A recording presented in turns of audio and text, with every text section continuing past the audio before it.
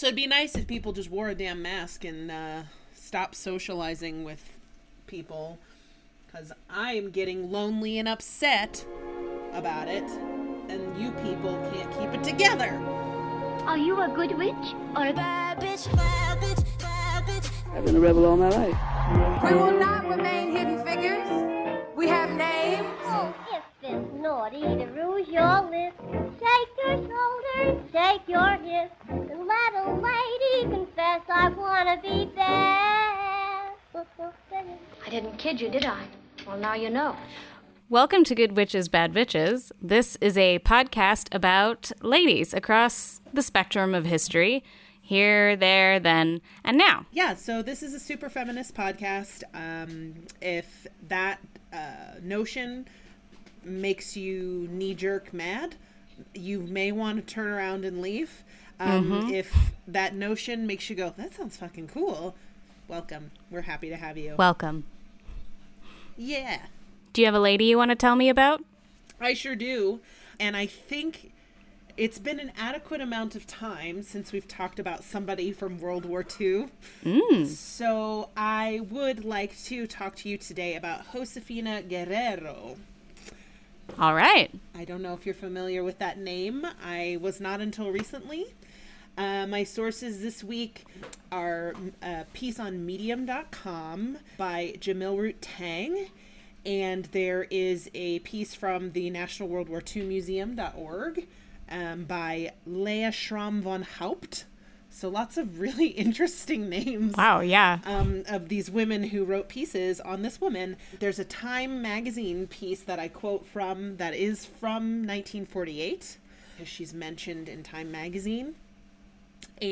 But a lot of the information, including the articles by Leah and Jamil Root, are from a book that came out relatively recently by Ben Montgomery called Leper Spy, the story of an unlikely hero of World War II. Whoa. Okay. Yeah. So let me go ahead and give a little context. Hansen's disease, which is also known as leprosy, is a long-term infection caused by the bacteria Mycobacterium lepromatosis. A leprosy infection can lead to damage of nerve endings, your respiratory tract, your skin, and your eyes. Oh, wow. And it's transmittable via fluids. I would assume like spit or blood or tears or any sort of bodily fluid, maybe urine, I'm not sure. Oh, that's so interesting, because I always assumed that leprosy was a super contagious disease, and so to find out that it's not transmitted that way is crazy. But that being said, there was and still is like a large stigma around leprosy. There is a phrase, being treated like a leper, which means being ostracized to the point where you're cut off, basically. But it does require extensive exposure before you can contract it. But it is transmissible via fluids. It has long been one of the most misunderstood and feared of human conditions, which I find really interesting, considering some of the more, we're in a pandemic, so like things that are much more highly contagious and dangerous, it's treatable now though, leprosy is, so. Right. That must just be because it's so visible. Yeah, you would get certain types of sores on your skin that made it very obvious that you had Hansen's disease. And since antiquity, a diagnosis meant forced ostracism, ejection from your family and society, and exile in a secluded community. Like a leper colony? They would, yep. So at hospitals or clinics, Hansen's disease patients were referred to as inmates. Oh my God. And they were forbidden from leaving or accepting visitors. Most people who were diagnosed just chose to forget the lives they had before, which is utterly heartbreaking. Old lives were repressed and rewritten. We'll get into this later, but even years after recovering from Hansen's disease, Josefina Guerrero erased her own past. When she passed away in 1996, no one from the final 30 years of her life knew about the daughter who had been taken from her, her exile in a leprosarium, which is a leper colony, or her life-saving work as a Filipina spy during World War II. Wow. That's so sad. So she was born Josefina Veluya, and she was known by those around her, her friends and family, as Joey. So she'll be referred to frequently as Joey. Joey. Yep. And she was born in 1917 in the Philippines, in Lucban. Her parents died very suddenly and very early. And so she went into an orphanage called the Sisters of the Good Shepherd, Catholic. At an early age, she contracted tuberculosis, and the nuns couldn't care for her properly, so her grandparents took her in. Why her grandparents didn't take her in when her parents died, I don't know. But I find all of that kind of sad. When she recovered from tuberculosis, she was sent to Manila, which is the capital of the Philippines. She was raised with a strong Catholic faith, and from a very young age, she idolized Joan of Arc.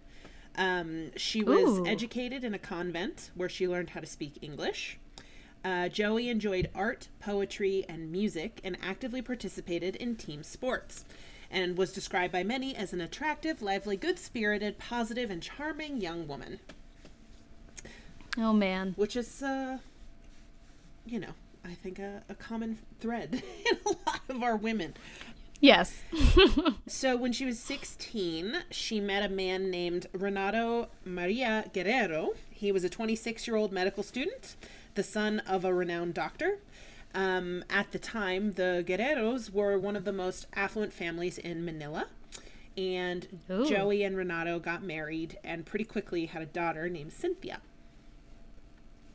In 1941, before the Japanese occupied the Philippines, Joey started experiencing fatigue and loss of appetite. Small blemishes started to appear on her cheeks and other parts of her body. And so she went to an infectious disease specialist and was diagnosed with Hansen's disease. Oh, shit. Which is obviously leprosy.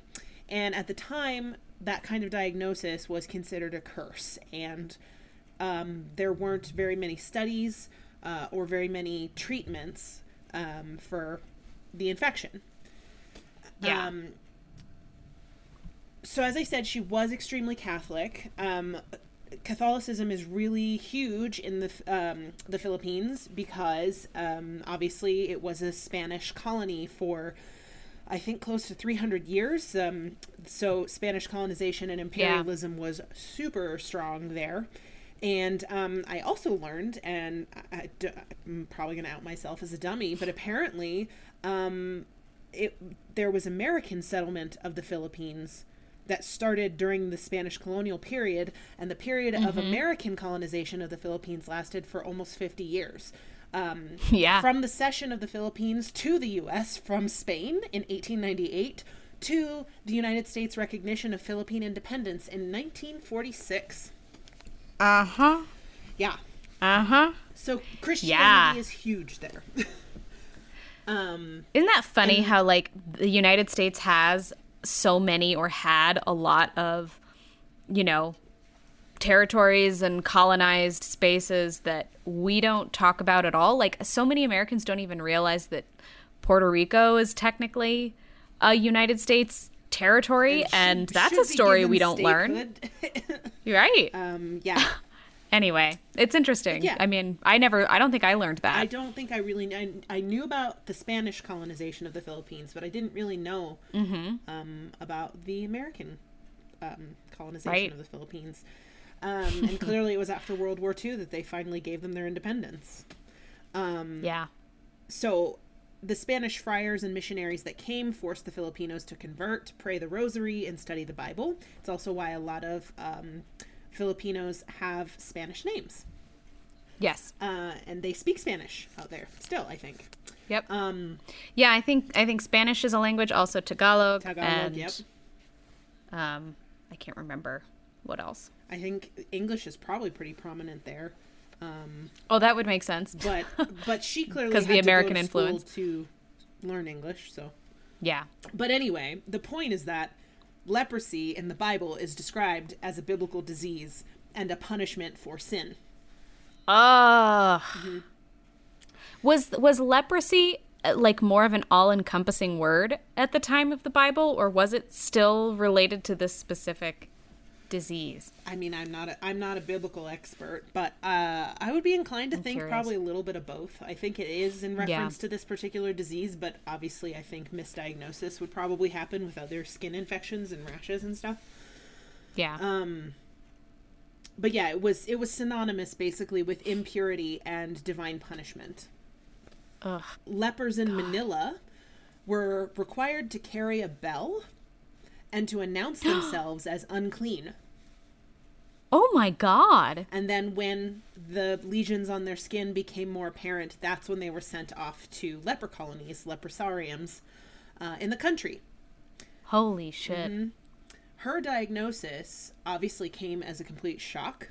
As soon as she was diagnosed with Hansen's disease, her 2-year-old daughter was removed from her care. So she was 18 years old, basically. Well, if she had a baby immediately. I'm just assuming that she had a baby pretty quickly, but maybe she was 24 when she was doing her spy work. So she was probably around 20. Let me say that again. So at the time, she was like 20 or so years old, had a 2-year-old kid, and her kid was taken from her care, and her husband left her. That is so fucking fucked up. They didn't get divorced yet, but he left and took their kid. Would it even would it need to be a divorce, or would they just say, "Oh, it didn't happen. It's annulled"? No, I think it needs to be she gets divorced so that she can get remarried later in life.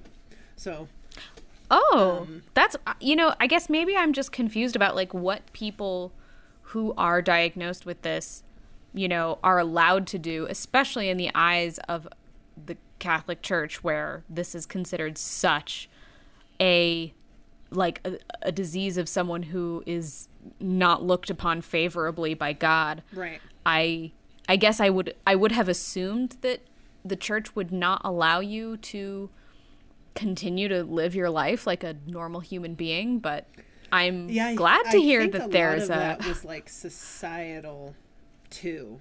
More than especially in the 20th century. Yeah. So crazy. Yeah. So even though that happened, she started to enter some treatment for it, and for a while she was able to keep like her skin from getting the lesions on it and the effects of the disease at bay through her treatment. But when the Japanese began to occupy the Philippines in 1942, her access to medication was completely cut off, and so her leprosy developed in full force. As the disease took over her body, she realized that without medication, she was in for a slow, painful death. Rather than resign herself to her fate, she decided to do something with the time that she had left. So she made contact with Philippine guerrillas operating in Manila and became a spy for the Allied forces. As one does. I think it's when they have no time to left. How many women were spies in World War II and successful spies. Oh yeah. Well, and successful in part because they were women. Exactly. Right? So as we've talked about a World War II spy on our podcast before in Josephine Baker. Yep. But every spy needs a cover story, right? Right. For Josephine Baker, it was obviously her celebrity. Some people would disguise themselves. But for Joey, it was her leprosy. So she worked as a courier, hiding messages in her hair and in her socks and in her clothing. And since the Japanese had taken over the news outlets in the Philippines, it was up to couriers like her to be able to deliver news to the Filipino people and to the guerrillas, actual news of what was happening. Also, can I just say, smuggling messages in your hair is apparently they would be ridiculous. In women's buns. Oh my God, that is amazing. Yeah. Sorry, I had to comment on that. Yeah. And it's something that only women at the time could have accomplished, since men's hairstyles were pretty exclusively short. But so she was doing that. As the American troops drew closer to the Philippines, her tasks escalated in importance and danger. So she became responsible for mapping out the Japanese fortifications and gun placements on the waterfront. In 1944, American bombers used her map to take out the Japanese defenses in the Manila harbor. So her map was extremely accurate. And did she just get all of this? She just mapped all this stuff out by like walking around and observing? Yeah. She apparently had an amazing memory. It must have been a photographic memory, because she was extremely capable in memorizing locations and faces so that she could describe soldiers' faces and reported them to Filipino fighters. Damn. Yeah. And what a time to realize you have that. and so as her condition worsened, her leprosy worsened, her skin wounds started becoming more obvious, but instead of hiding it, she intentionally made them very visible, especially at checkpoints.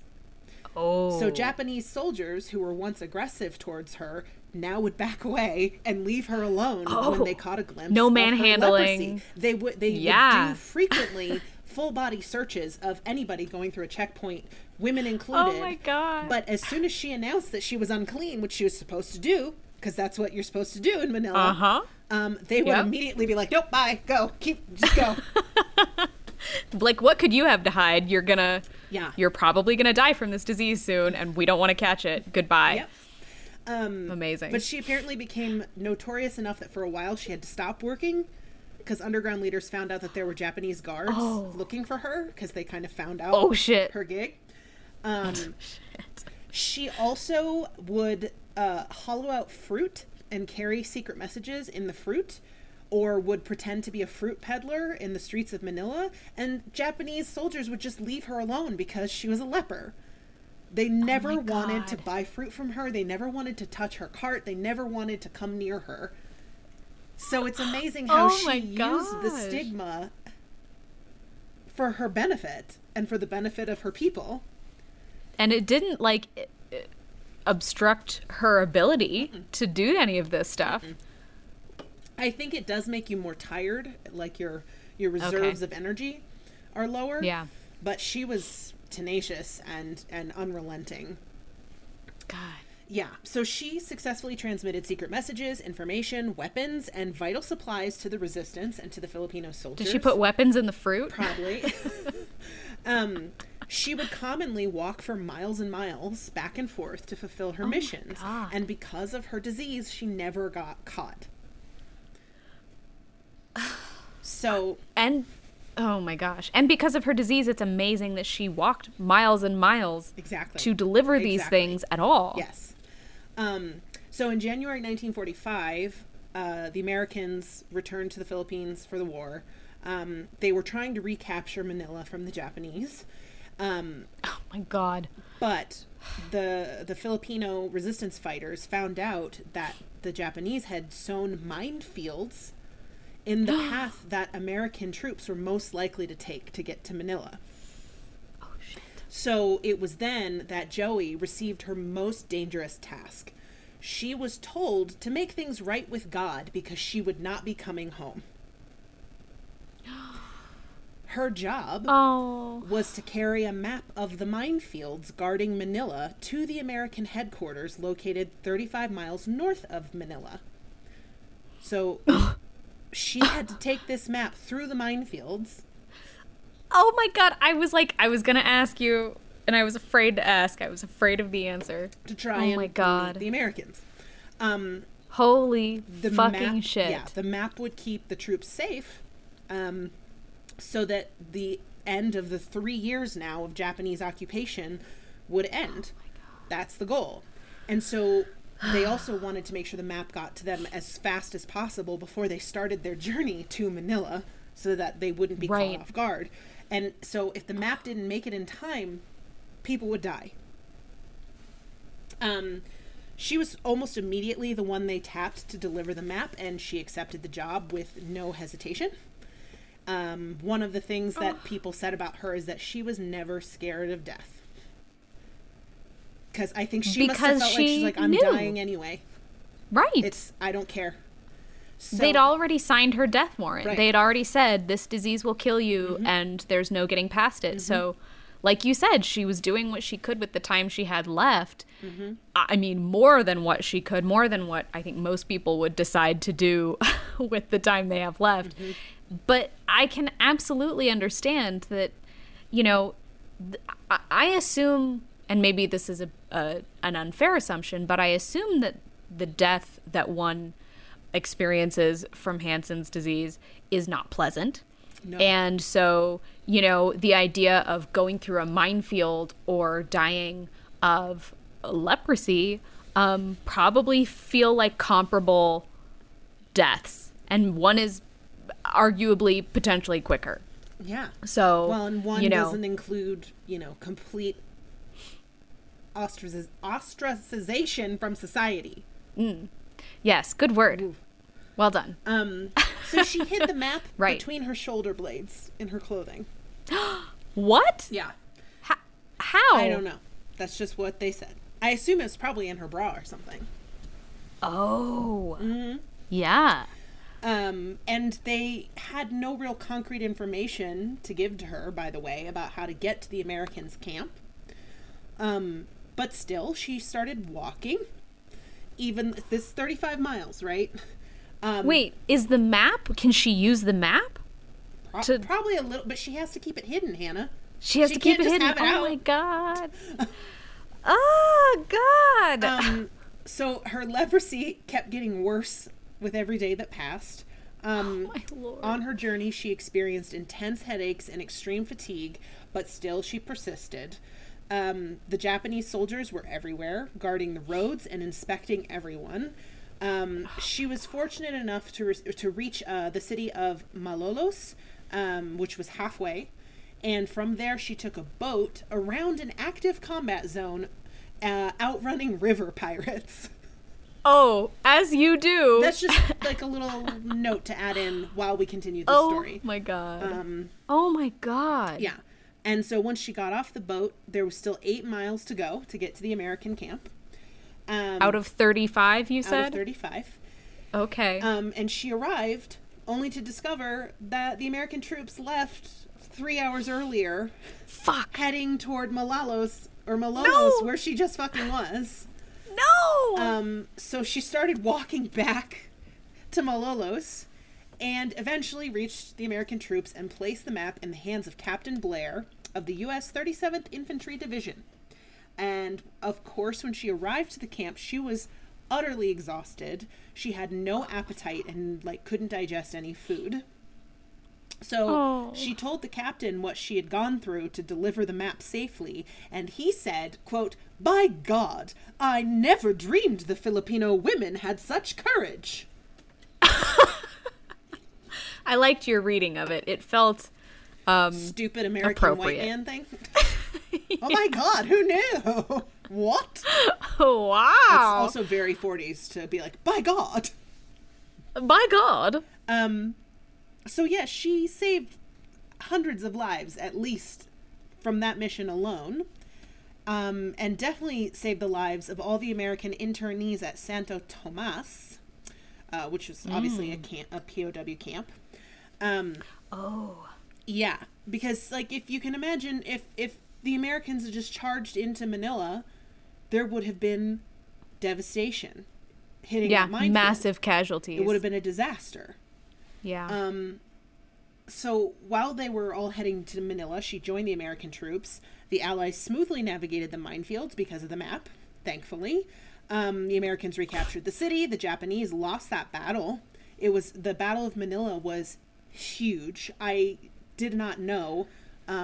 There were over 100,000 Filipino civilian casualties in that battle. God.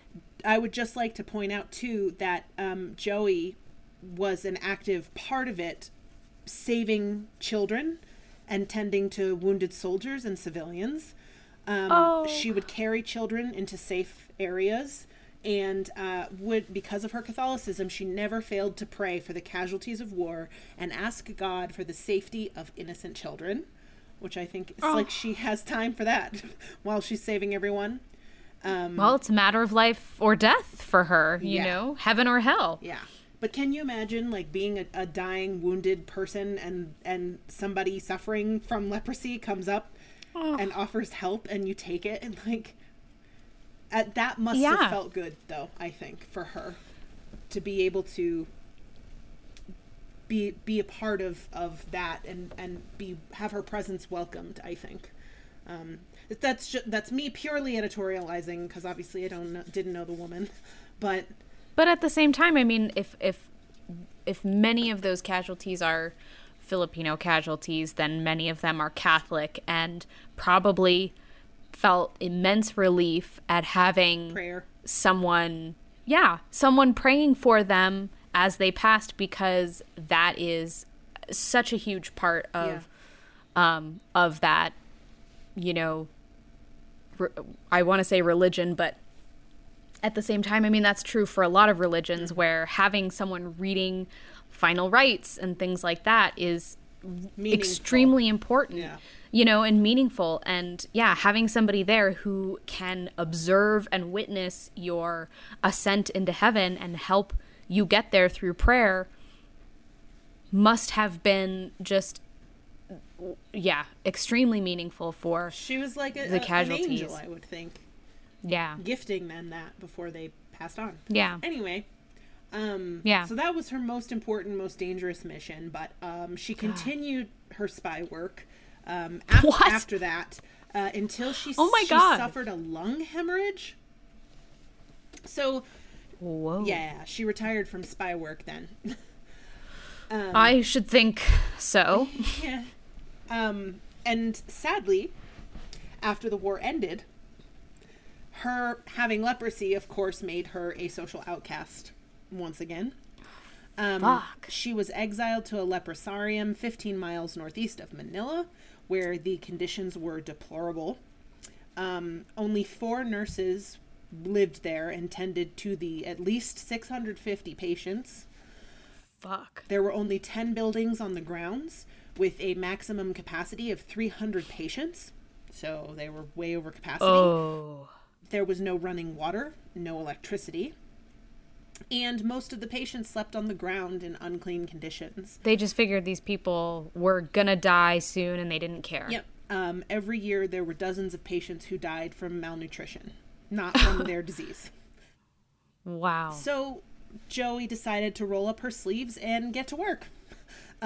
She set about cleaning the camp as much as she could, and she became a teacher at the colony and built coffins for the deceased.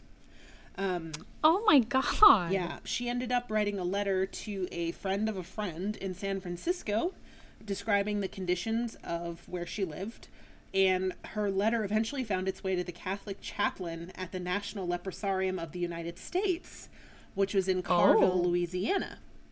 As her letter was passed around, it caught the attention of the Manila Times, so it started gaining press coverage. An expose was written on the conditions at the colony that she lived.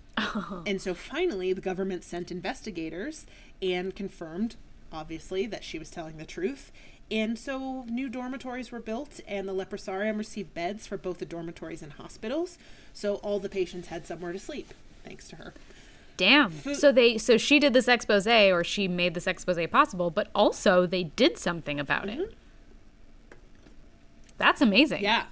Food rations were improved. Telephone service was installed for emergencies, and water stations were built, fucking finally. Oh my God. The campus was cleaned up, and they added more medical staff. And this is, I assume, just a few years after the end of the war? Yeah, or I would think so. Wow. And because of her letters, she obviously, because it reached the leprosarium that was in Louisiana, she started learning about major medical breakthroughs that were happening in the United States for Hansen's disease, particularly at the Carville Leprosarium in Louisiana. Where they clearly care. More so than in the Philippines, I guess. Yeah. And learning about this, she felt hope about her condition for the first time in a really long time. Oh, man. And so she decided that she was going to fight to obtain the first American visa for a foreign national with leprosy, and she was successful. So... Hey! Yes. So... Do you think part of that was because of her, like, the fact that she saved America or Americans? I think it didn't hurt. Yeah. So within the same year... her wartime sacrifices, feats, and struggles with leprosy were featured in Time magazine. Wow. And she was awarded the Medal of Freedom with Silver Palm by the U.S. government, citing her courage during World War II, being credited for having saved hundreds of American soldiers. Good. Time magazine, the one quote I want to take from this piece, which uses a not so nice slur toward the Japanese. So I wanted to cut all that because it was the 40s. Oh, yeah. Yeah, content warning. Yeah. Racial slur. Yeah. No, because I'm not. You're cutting it? Okay. I'm not including a quote that has one. Okay.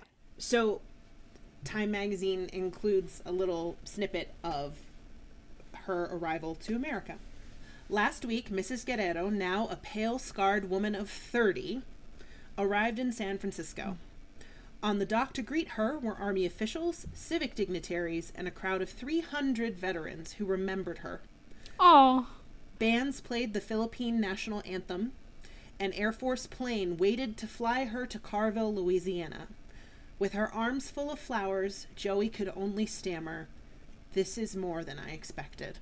Oh, shit. That makes me want to cry. I know.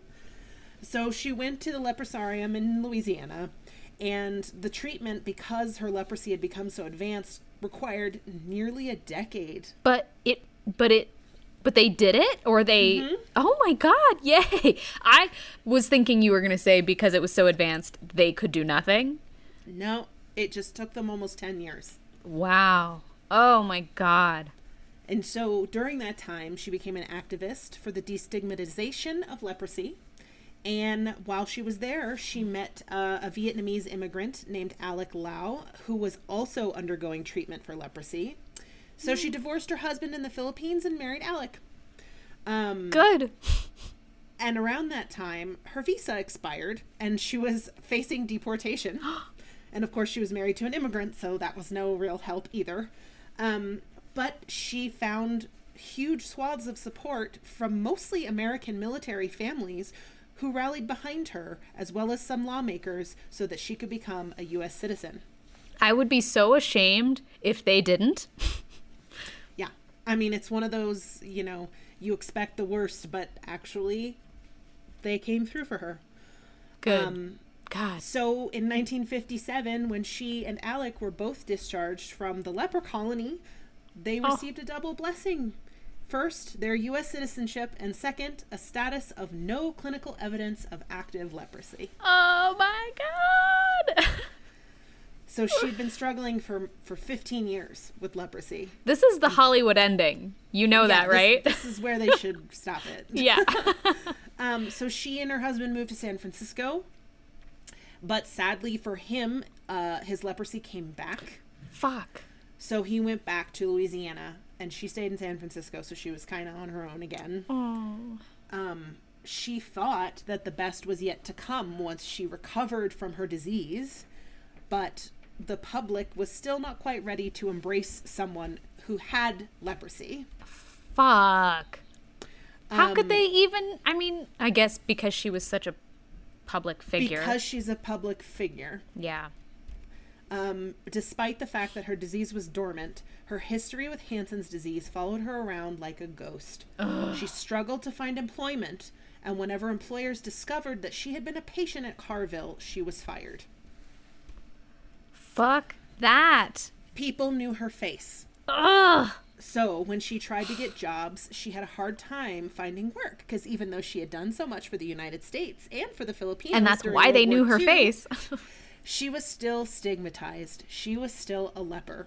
And a lot of people didn't seem fit to work alongside such things. So she made the decision to distance herself from that. So she decided to basically disappear and changed her name to Joey Lomax. I don't know how to say the last name. It's like Laeumax. Lomax? Yeah. I guess so. Point is, she changed her name. She moved to Washington, D.C., where she worked as a clerk for several years and became a volunteer usher at the Kennedy Center for Performing Arts. Oh. She cut her hair extremely short. She pawned her Medal of Freedom. Oh. And she buried her leper persona.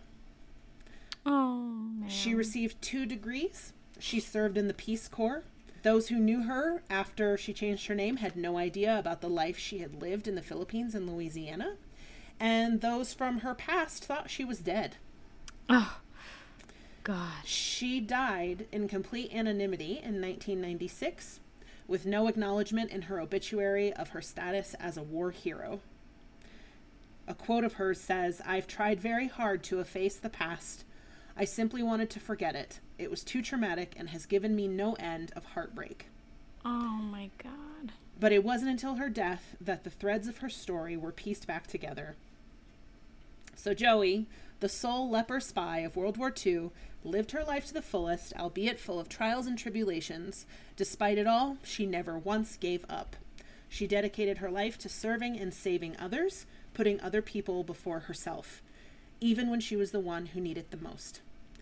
When she had her opportunity to live a hero's life, the same society she served stigmatized her for her disease. Toward the end of her life, she lived in complete obscurity and anonymity. It was her choice, though some may argue that society forced her to make such a decision. Nevertheless, the remaining years of her life, when Joey chose to be alone and forgotten, were also the years when she finally owned her existence, and she finally lived in peace. Despite continued stigma, 95% of adults are naturally immune to Hansen's disease. It is very difficult to spread, and once a person with Hansen's disease begins treatment, they are no longer contagious. Oh, wow. To help alleviate stigma, many countries are no longer using the term leprosy. To learn more, visit the CDC's website.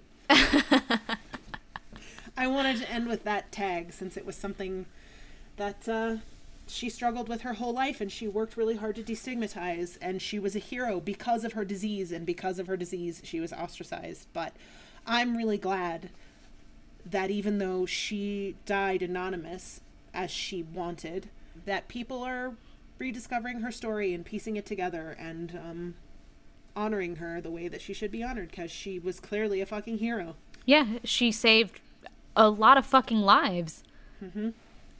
And I know, like, I get that she in part took that on because she was given a diagnosis that gave her only so much time to live, but it's the rare person who goes, okay, I've been given this diagnosis, this is what I'm gonna do with my life until that sets in, until I die like I've been told I'm going to die. And yeah, that's amazing to me. If I was given a terminal diagnosis for anything, I would probably just try and be as hedonistic as possible. Right. But she chose to do something significant that put her life at risk all the time because her life was already at risk. And I think that that's really admirable. Yeah. And I get that coincided with a time in our history that was obviously, I mean, it was a war. So there were a lot of opportunities for heroism, I guess you could say. But, you know, I think that's probably still true in everyday life that we would consider more peaceful. You just, you decide to seek those things out or not. And she sought that out. And, I mean, going to the guerrilla and going, hi, how can I help? Which, by the way, I didn't mention that they turned her down at first. Oh, really? Because she was too young. She was 24, but they called her a child and said children can't do anything. And she was like, fuck you, I'll show you what a child can do. Man, that's funny. I thought you would say... She kept bothering them, and then they're like, fucking fine. Oh my God. I thought you were going to say that they turned her down because of her disease, but... No, it was because they thought she was too young. Wow. Which is weird because there were 18-year-old men fighting in the wars, but I guess a 24-year-old woman is still a baby. Yeah, well, yeah, we call 18-year-old women girls, and we call 18-year-old men men, so, you know, it's a perception thing. Yeah. Oh, unless you are a white guy accused of rape at that time, then you're just a kid. Oh, you're just a boy. Then you're just a boy who has his whole future ahead of him, and why would we ruin that? Yeah. Yeah. Right, yeah. Oh, that's the man. only exception. That's kind of crazy. Did she ever reconnect with her second husband? Do we know? I didn't see anything about it, but I know she did reconnect with her daughter at some point later in life. Good. I don't know what kind of relationship they had, but I do know that Cynthia came to see her in the United States. That's really heartening. Because that just, I mean, when you want to bury your past, even knowing like what you've done and how you have contributed to something huge, that it's sad. It's sad when you have to do that in order to live a normal life and not have any connection with your past or the people that you were forced to leave behind. So the fact that was apparently incredibly common for people with Hansen's disease is they would just go, well, I guess I don't know you people anymore. Yeah. Your closest family. Like, bye, forget I ever lived. And I'll do the same. It sounds a lot like how we have historically treated people with AIDS. Yeah. Oh, yeah. And for sure. I mean, I feel like anytime you have a disease that especially is so visible with, you know, with both of them, you get lesions and skin, and you look like shit. Yeah. It's like you look sick. Yeah.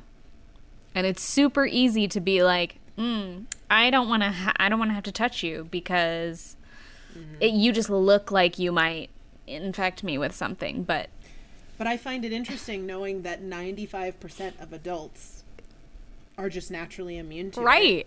And people are so fucking afraid, even though it's really not going to affect many adults at all. It's amazing that we are most afraid of the things that we can see, because it's the things we can't see that are the scariest and the most, detrimental unknowable to our health and toxic.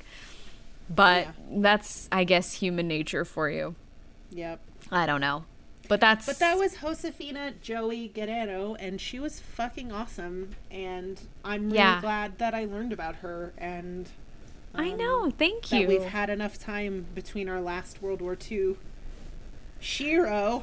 I know, and I'm so glad because I actually, the last episode that I did, I had been considering a World War II figure, not this one, but another one, and so I'm glad that you chose somebody because clearly, like, that's been on our minds a little bit. I'm sure that's not unlikely because of what's been going on in our country, but still, it's kind of amazing. And I like talking about the what happened in the Philippines at that time is really cool because we as Americans are so insulated and we don't know, like, we know that the Japanese attacked us, but I think the Pacific theater of World War II is often glossed over, right? Because there's not as much, I guess, glory. I'm not sure. I think because it doesn't have to do with America. D-Day and the storming of the beaches and all that, and yeah, I don't know. It doesn't affect America directly, so we don't talk about it. Not as much, but like it does because it was a territory of the United States at the time. Yeah, I mean, so, like what? Okay. Like when you think about it, it's all. I mean, I hate to jump to conclusions, but it's like I don't know if whiteness subconsciously plays a part of it or intentionally plays a part of it, where probably the European theater, it's all white people, and then in the Pacific theater it is a lot of Asian people and Americans. I don't No, I know. I don't. I mean, I'm sure that is a part of it, the unconscious bias against teaching it or talking about it as much in America, but it's obviously important. It's obviously an element of the history of that war that is important to know, especially because there was American involvement, obviously. If this woman was there to save so many of them. It seems that we should be more focused on it if you think about like the nationalist sort of undertones in a lot of U.S. history textbooks. That because the Japanese were the only ones who attacked U.S. soil, that we would give a shit more about learning about what happened over there. Yeah. And But why? I guess not. But Yeah. I guess, I don't know. I don't know. And maybe it's presumptuous of me to say that it maybe has anything to do with race, but I think that it's always an unconscious factor. Maybe it's just that there were more battles fought on the ground, but I'm sorry, the Battle of Manila had 100,000 civilian casualties, and I didn't know that. That was such Yeah. a significant and important battle in World War II. Yeah. Seems That's pretty really important. shameful that we don't talk about that more. And so in that Maybe because case, it's civilian casualties, not soldier casualties. There were soldier casualties, obviously, but 100,000 civilians is a lot. that's a lot. I mean, that's a really large number of the World War II casualty count. And Which I've just learned that apparently COVID deaths in America, the number is encroaching on the number of deaths in World War II which of Americans in that war. yes. Yeah, I've read that. So that's neat. Maybe yeah. that's why I subconsciously was like, yeah, I'll talk about World War II. Yeah.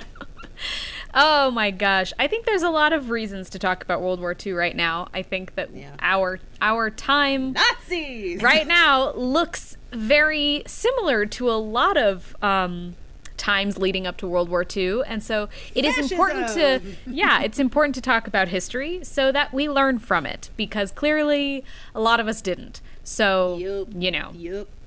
Or we weren't taught history adequately. right. And listen to our episode on the Daughters of the Confederacy to understand more about why half the United States doesn't know its own history. Yeah. I would argue even more than half. I don't know. At this point, yeah, it's spread for sure. For Well, it's sure. like, how many numbers of people in the millennial generation and in Gen Z actually don't believe the Holocaust happened is apparently too high. It's like 20% of people or something. Can I tell you something that I read the other day that you're going to find appalling because we talked about someone adjacent to this person?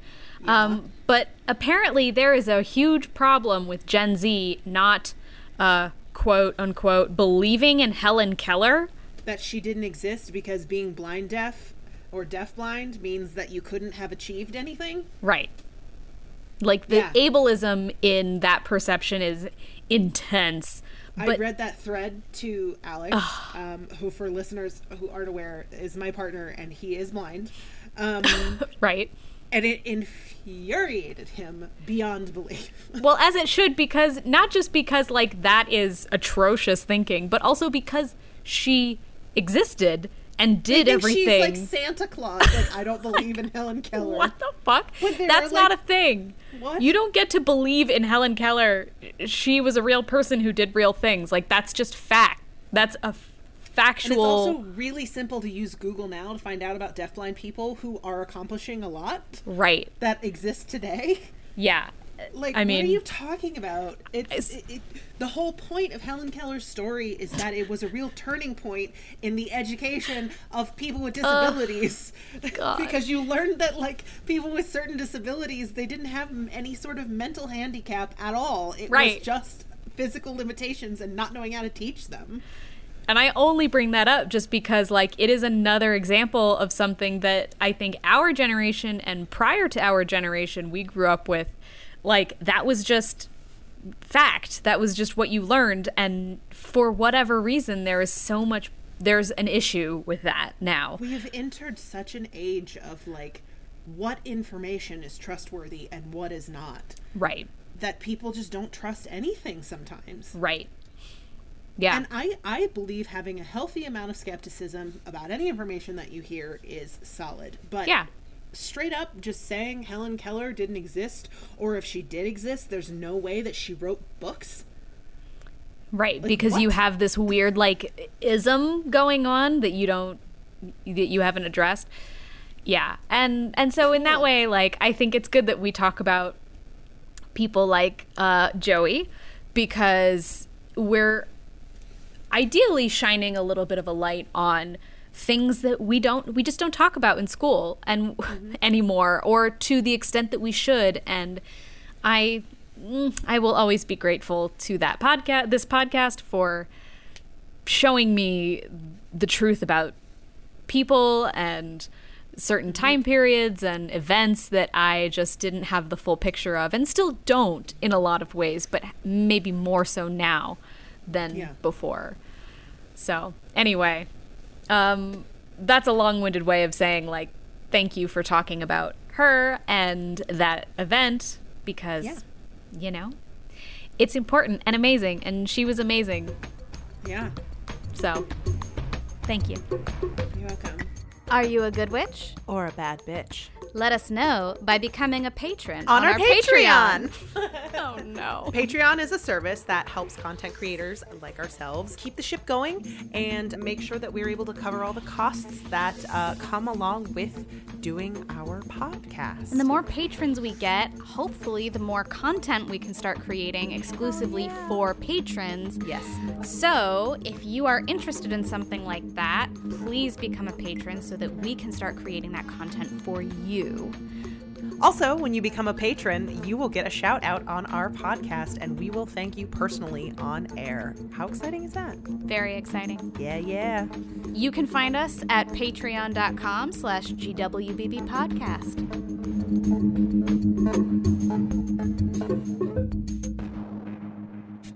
Do you have something you're excited about this week? Shit, I didn't, think about that at all. But I guess I could say that I am excited to be taking a short break from Colorado, and I'm in Idaho right now, and Ben and I are working for a little bit on a short film. We are wearing masks, we are being safe, don't worry, but we get to be away from our normal living situation for a minute, and that feels nice. It's good to just kind of change things up, especially in a time where we are stuck in the same location for days at a time, like, especially because I don't have a car right now, so I really am trapped in this house a lot, and Alex and I have gone on a couple walks in the last few days, which we used to go on walks all the time in the summer when we first came out here. But since it's been cold, not as much. And oh my God, just the change of scenery and the little bit of sunlight. It's makes huge. a huge difference. So I think that's a valid thing to be excited about, is a change of scenery. Thank you. Living situation. Just for a short time. Also, it's really beautiful up here right now. Like, we're in Sun Valley, Idaho, and it is the snow is deep and beautiful, and you know, we get to see the sun rising on the snowy mountains each morning, and it's really lovely. Yeah, Idaho's gorgeous. I thought it was going to be super flat when I first went there. Parts of it are, but like, it's by the Tetons are over there, and like, it's just some stunning mountains, and it's right by Yellowstone. Like, part of Yellowstone is in Idaho. Yeah, I mean, that's the really interesting thing about Idaho, is the way it's shaped.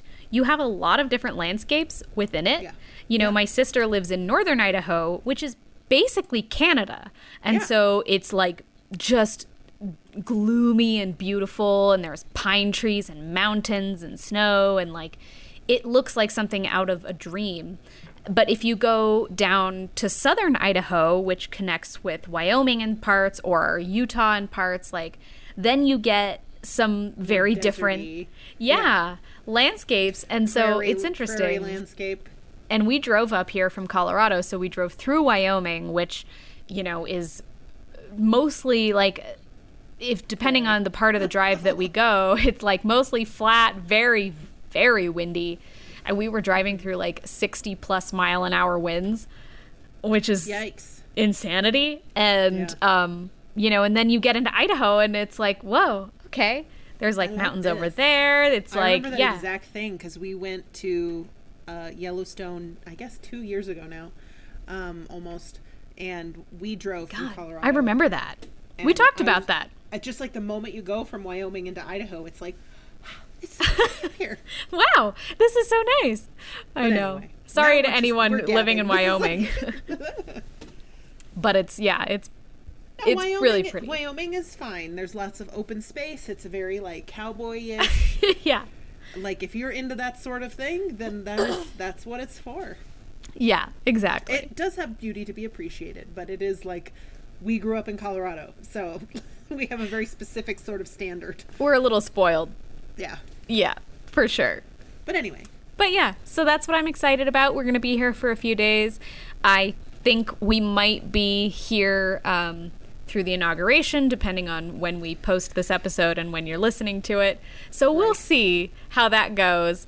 And, you know, Fingers crossed. Yeah, fingers crossed. We'll see what happens. But And I can't wait for that to be done. Yes. So Yeah. that we can move on. I know. I would like to just get through it. Yeah. So we're through it. But But we'll see. So, but with that said, you know, thank you everybody who has been with us for almost, what is it, 3 years? 3 years is now? It 4? Because did we start in 2018 or did we start in 2017? It's 2017. 2017. February, right? So it's almost 4 years. Hannah! Oh, fuck. Oh, shit. Okay, well, happy almost 4-year anniversary. I know. Whenever that is. I'm sure Ben will tell me. But yeah, thank you to everybody who's been with us thus far. I mean, I love seeing your messages, seeing your emails. It is just, it makes us feel good. And I'm really glad that y'all are still here and that you love us. I'm still enjoying it. Yeah, because we love you too. We appreciate your listenership and your patronage. It's really important to us. And yeah, if you want to reach out to us, if you never have, you can. We have an email. Yeah, we have an email, gwbbpodcast@gmail.com. You can tweet at us or DM us on Instagram. We're at GWBB Podcast on both platforms.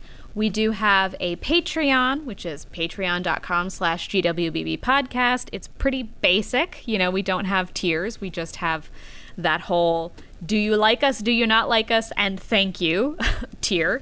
But it helps us keep the website paid for and that kind of thing. And we have a Ko-Fi, which is ko-fi.com/GWBB Podcast. So, you know, find us wherever it makes sense for you to find us. We really love reviews.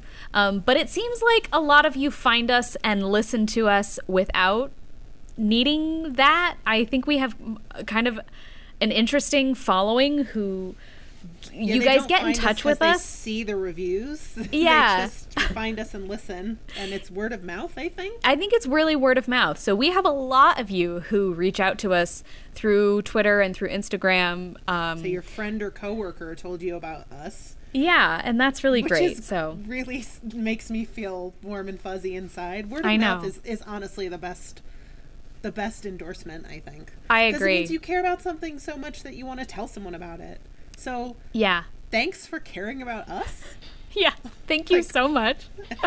We appreciate you, and you know, until we are through some of the hard times, we will be in touch via this podcast. So until then, peace out, witches. Bye.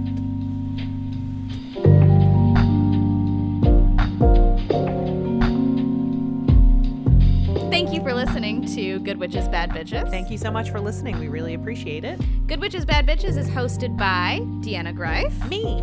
You. And you. Hannah Ferguson. And we're produced by Benjamin Garst. You can find us on iTunes, Stitcher, Spotify, Google Play. Pretty much anywhere you listen to your podcasts, you can find us there. We're also on social media. You can find us on Instagram and Twitter and Facebook, GWBB Podcast. You can also email us at gwbbpodcast@gmail.com. We love to receive emails. If you have a story about a woman in your life that you want to hear on air, shoot it over to us. We would love to read it. If you want to help keep us running, you can find us on Patreon at patreon.com/GWBB Podcast.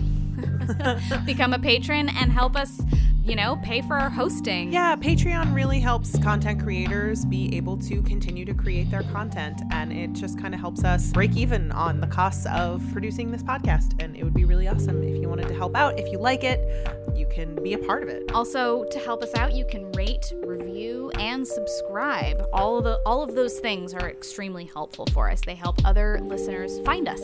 Yeah, word of mouth, also good. Yeah. Our website is gwbbpodcast.com. You can find all of our episodes there, as well as some other things bubbling out of our witchy cauldron. Good Witches, Bad Bitches is powered by Moon Bounce.